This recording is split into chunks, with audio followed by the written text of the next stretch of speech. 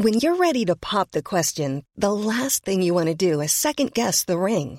At BlueNile.com, you can design a one-of-a-kind ring with the ease and convenience of shopping online. Choose your diamond and setting. When you find the one, you'll get it delivered right to your door. Go to BlueNile.com and use promo code LISTEN to get $50 off your purchase of $500 or more. That's code LISTEN at BlueNile.com for $50 off your purchase. BlueNile.com, code LISTEN. Hello, and welcome to the Rachman Review. I'm Gideon Rachman, Chief Foreign Affairs Commentator of the Financial Times. This week, we're looking at South Africa, where former President Jacob Zuma faces a 15-month jail term for contempt of court after refusing to cooperate with an official inquiry into corruption and state capture during his 9 years as president, which ended in 2018. My guest is Judith February, a South African lawyer and newspaper columnist and a member of the board of the Nelson Mandela Foundation. So does the sentencing of Jacob Zuma mark a turning point for South Africa? Jacob Zuma's long faced allegations of corruption and abuse of power, but many doubted he would ever be held accountable. So it was a dramatic moment when, a few days ago, South Africa's Constitutional Court announced its verdict. Here's Acting Chief Justice Sisi Khampepe. No person enjoys exclusion or exemption from the sovereignty of the laws of the Republic, and Mr. Zuma is no exception. And indeed, it would be antithetical to the value of accountability if those who once held high office are not bound by the law. But former President Zuma made it clear that he had no intention of going quietly to prison. He launched a series of legal challenges, and he attempted to rally his supporters by claiming that he is the victim of nefarious forces who want to take South Africa back to the days of apartheid. I'm very concerned that South Africa is fast sliding back to apartheid-type rule. I am facing long detention without trial. Despite his protests, Zuma was taken quietly to prison on Wednesday night. However, the former president still has some legal challenges outstanding. It was and is a tense situation. But taking a few steps back, it's clear that South Africa's already taken a historic step in turning the page on the Zuma era and reasserting the rule of law, as Judith February explained to me when I spoke to her on the line from Cape Town. It is a crucial judgment, I think, for many reasons. It stands out for me because it sends out a clear message that nobody, not even a former president, is above the law. And I may point out at this stage that when Mandela was president, this was a message that he tried to send very early in his presidency when he was called as a witness in a court case, which bizarrely was also about setting up a commission of inquiry, but into rugby. And people were outraged at the time that Madiba, with his godlike status, could be called to account in a witness box. But he was doing that early on in our democracy to indicate equality before the law, and that everyone, no matter how powerful you are, needs to be held to account. And certainly that is what the Constitutional Court judgment last week signified. But the language that was used by the court also was really firm and drawing a line in the sand. And what the court was doing was really reinforcing its own authority. And as then Acting Chief Justice Sisi Khampepe said, she said the job of the judiciary is, quote, a lofty and a lonely one. But then also went on to say that the courts cannot rely on purse or force. The Constitutional Court doesn't have an army that it can muster. And so it depends on everyone, no matter how powerful you are, adhering to its authority. And she was really clear in her language to indicate just how egregious Jacob Zuma's conduct was when he was cocking a snook at the judiciary and also at the Commission of Inquiry into State Capture, which ironically he himself had set up. So it was powerful for those two reasons particularly, but also I think because there was a very strong Black woman who was delivering this judgment with such force and such clarity of mind. And the symbolism of that will stay with us for a long time. Were you, as a lawyer, as a South African, concerned that the rule of law really was in danger? I mean, both during the Zuma years and then during his efforts to kind of shrug aside the commission looking into corruption? Well, we had almost a decade of state capture, what we call now the 9 wasted years. On President Zuma's watch, there was large-scale looting of the state. And what Jacob Zuma did was he brought our institutions to the edge. He was always pushing us towards a crisis. It's not the first time, incidentally, that he's been found to be constitutionally delinquent. In fact, in 2016, the Constitutional Court similarly ordered him to adhere to constitutional precepts. And there again, the Chief Justice, Mogoeng, had very strong words about the role of a head of state in preserving, protecting, and defending the Constitution. So this constitutional delinquency was part of his presidency. But there's something at the heart of the South African society which is robust, which is resilient, a powerful media, strong civil society, which really formed a bedrock against the impunity of the Zuma years. And I dare say got us through the 9 wasted years to the point where we are now trying to rebuild from this self-inflicted wound of corruption and state capture during the Zuma years. And economically, as opposed to legally, how much damage did the 9 wasted years do to South Africa? I mean, I think per capita income actually fell during that period. The economic damage was severe. I mean, South Africa is said to have lost over those 9 wasted years about $70 billion through corruption and state capture. Also, we had a growth rate which barely exceeded 1.5% per annum.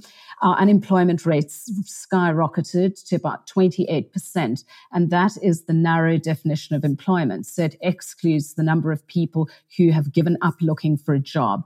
The debt as a percentage of GDP ballooned to about 53% towards the end of 2017. So there are very real consequences to Jacob Zuma's corruption. Also, the levels of inequality have risen, and the gap between those who have and those who don't has increased exponentially. Apart from that, we've also had hollowed out institutions. So those state-owned enterprises and government enterprises, for example, Eskom, the electricity provider, Transnet, the provider of transport, Denel, the arms provider, those institutions were all looted through contracts to Jacob Zuma and his associates. And they are now hollow shells. And part of the Ramaphosa presidency is about rebuilding that damage. But also revenue collection came under pressure during the Zuma years as well. Far more individuals who were skirting ways in which to pay tax. And also, of course, if you have an ailing economy, you're not going to have the revenue collection that you should have. And in 2018, we were in a recession. So these years of state capture had very real consequences for ordinary people. Government wages way down. The repercussions of that are serious, and we are still busy trying to dig ourselves out of that hole. So a huge task for Ramaphosa when he took over as president in 2018. And I guess not made much easier by the fact that he only just managed to get control of the ANC, and the Zuma forces were still very strong within the party. And is that still the case? So when President Cyril Ramaphosa took over, he certainly took over a country which was in crisis in every way, both economically and also politically. But also he took over an ANC which was divided. Firstly, Jacob Zuma was recalled by his party. There were many days of back and forth of the party trying to convince him to do the right thing, to step down gracefully in a dignified manner. He eventually did so, but after he kept the entire country guessing. This is typical of Jacob Zuma, to put his own interests ahead of those of the country. And President Ramaphosa did not have an overwhelming victory at the ANC conference, which brought him to power. And so he's had to hold the tension within the party between what one would loosely call the reformist wing of the ANC, if one believes that Ramaphosa represents that, a part of the ANC which believes in the rule of law, the constitution, and so on. And then former President Zuma and his allies who believe in what they bandy around as radical economic transformation. But really it is simply another fancy way of dressing up a kind of looting of the state and untrammeled access to state power for personal gain. And so Ramaphosa has had to deal with that ANC, in many ways filled with the corrupt individuals of the Zuma years, both at a national level and also at a local level. Ramaphosa is an institutionalist. He believes in the institutions of state. And sometimes for us as South Africans, he can be quite frustrating because he tends to be somebody for the long game. And so he will be silent. He will wait until the institutions and processes do their tasks before he intervenes or speaks strongly about whether it's corruption in his cabinet or what is happening within the internal politics of the ANC. But slowly but surely, we are seeing progress. Slowly but surely, we are seeing institutions being cleaned up. We are seeing individuals being appointed who have integrity, and that there are green shoots of this renewal. That is partly because of Ramaphosa's efforts, but I think also partly because we have a society which, through its media, through its civil society, is insistent on the standards of the Constitution. We know what it's like to be governed by whim or by force, and South Africans are quite jealous about their freedoms. But I guess, you say it's encouraging that there are green shoots in society, in the economy, as Ramaphosa tries to turn the country around. But he's now been hit with this terrible whammy of the COVID pandemic. And I gather that that's getting worse in South Africa. Presumably, it must be quite a worrying situation. It is a worrying situation. And what COVID-19 has done is it's laid bare all the weaknesses within our society, the deep levels of inequality, the deep levels of endemic poverty, and also the high levels of unemployment. The government simply does not have the money for this kind of crisis. When the 2008 financial crisis hit, South Africa was well padded against that because we had proper systems in place, we had responsible governance, and also responsible management of public finances and resources. After the Zuma years, that was no longer. And so in a sense, the bulwark the Treasury had fallen. And so one has a kitty which is bare. And add to that a global pandemic, which has hit South Africa really hard in terms of making poor people who are on the margins even poorer. And also it's shown up the weaknesses within our institutions, the weaknesses within our police force, for example, when we had lockdowns, the poor were at the receiving end of a lot of instances of police brutality, for example, trying to get people to stay locked up inside ramshackle homes. And so all of the things that divide us in South Africa were really laid bare. And then we had at the beginning of the pandemic, what was a reasonable response. Ramaphosa came out, government acted relatively quickly, they acted early, but then the wheels started coming off because a country like ours can't be in lockdown forever. We don't have the resources to have people be at home and for the economy to stop. And so Ramaphosa finds himself in a very difficult position now, dealing with a third wave, the Delta variant in particular in Gauteng, the economic hub. It's looking really, really grim. We are in what we call a level 4 lockdown. So there's severe restrictions on movement, but one has to also balance that with livelihoods and keeping the economy open. And the only way in which we're going to be able to deal with this, I think, is by rolling out the vaccine as quickly as possible. And the president will have to do a lot more to try and stabilize the Ministry of Health and also to harness the power of the private sector, I think, to be able to roll out vaccines in a way which is efficacious and in a way which we can fully open up the economy at some point. So it is a perfect storm that we're in. Yeah, and the perfect storm, I guess, because you have, if one thinks about it, a health crisis, an economic crisis, and a full-blown political crisis in the Zuma situation. And it strikes me, watching from the outside, some of it very reminiscent of even what happened in the United States, the way in which Zuma's rhetoric is willing to trash state institutions, to indulge in conspiracy theories. It's classic populism, isn't it? It is. And in a sense, Zuma is a very Trumpian character. So he cries foul when the rules must apply to him, but he doesn't hesitate to use the courts when it suits him to do so. Also, he would define judges as good when they find in his favor, rare as that has been, and then bad when they don't find for him.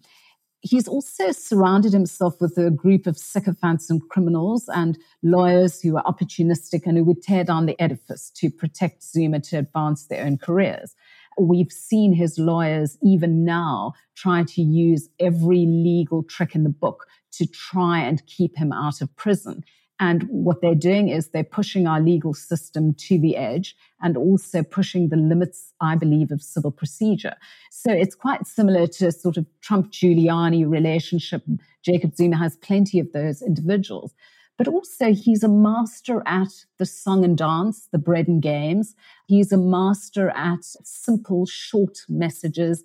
And he's a master of victimhood. And so not unlike Donald Trump, when he lost the election, he was the victim of a grand conspiracy to rob him of the elections. Jacob Zuma similarly was on national television holding a media briefing saying that he is a victim of the democratic state. And never before has a president been treated so badly. He said it was reminiscent of the apartheid years. All of that is a lie. And interestingly enough, the conspiracy theories abound, but also this idea that the Constitution is what he would call a white man's document.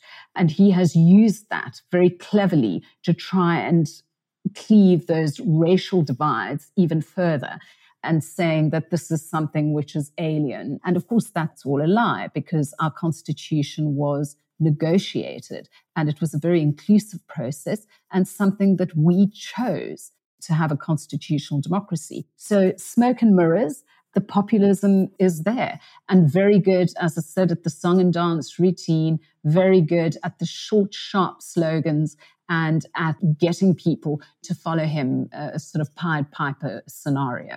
So there are many similarities between Zuma and Trump. Just a footnote, but what does he even mean by it being a white man's document? That it's a kind of conspiracy to keep apartheid in place? The argument is that the Constitution is not African, that this is something that's been imported to South Africa by white people within our country who want us to be held to a different standard. So it's sleight of hand and it's a lie. And part of it is that it's become popular in post-apartheid South Africa from some people, for example, the Economic Freedom Fighters, a minority party made up of Julius Malema, who used to be a member of the ANC, who also bandy this idea around that the Constitution is a white man's document, so not for Africans, that Mandela sold us out when he negotiated the settlement for the 1994 elections, that actually people should take the land, they should take whatever they can lay their hands on, because in fact Mandela sold us out. We got civil and political rights, but we didn't get economic freedom. And so you'll have a range of slogans, for example, at Zuma rallies, economic freedom in our lifetime, radical economic transformation. All of it is part of the same trope. And the Constitution is seen as standing in the way of economic transformation. But of course, the facts don't bear that out. What the facts will tell us is that on Zuma's watch, South Africa's economy was all but destroyed. Our institutions were all but destroyed. And what he has done is feathered his nest and those of his associates very nicely, while the populace remains poor. So the facts will bear that out. And in fact, it is the Constitution that since 1996 has been the bulwark against impunity and has protected the rights of those who are most vulnerable in our society. And so the failures of a democratic government and corruption within a democratic government is not the Constitution's fault. And as we know, institutions are only as strong as the individuals who populate them. So it is a lie, it is a sleight of hand, but part of the populist narrative. And in a country where you've got high levels of unemployment, where you've got high levels of inequality, those sorts of arguments are weaponized to sweep people up, and it's dangerous rhetoric. And I'm very pleased to see that this week the ANC reaffirmed its commitment to our constitutional democracy, but also said that the Constitution was something that we all chose to abide by. South Africa made a particular choice to be a constitutional democracy. It wasn't an accident. And so Jacob Zuma's attempts to call the Constitution something which was forced upon us, the ANC gave that short shrift this week. And that was a powerful statement which was in support of the Bill of Rights, in support of the rule of law and our constitutional democracy. So just to summarize, I mean, it seems, listening to you, that this Zuma case and the struggle to bring him to account, it's not just about justice and making sure that the legal system works and that there are consequences. In a broader sense, it's an argument about the political future of South Africa and whether it remains a constitutional democracy. It is. And so this is a very important moment for us. It's a moment where the right decisions need to be made, where the institutions of state need to work on behalf of all of the people and not prefer an individual's personal legal travails over the rule of law. And so it will be a test for South Africa as to whether our institutions will hold firm. Thus far, our constitutional court has been battered by Jacob Zuma using every avenue he can and really hurling insults at the court, hurling insults at all of those who would hold him to account, at judges in both the constitutional court and in the lower courts. And thus far, the judiciary has stood firm. But this is a pivotal moment, but not only for the courts, also for the police and other democratic institutions that need to do their work. That was Judith February in Cape Town, ending this edition of the Rachman Review. Thanks for listening, and please join us again next week for more discussion of international politics.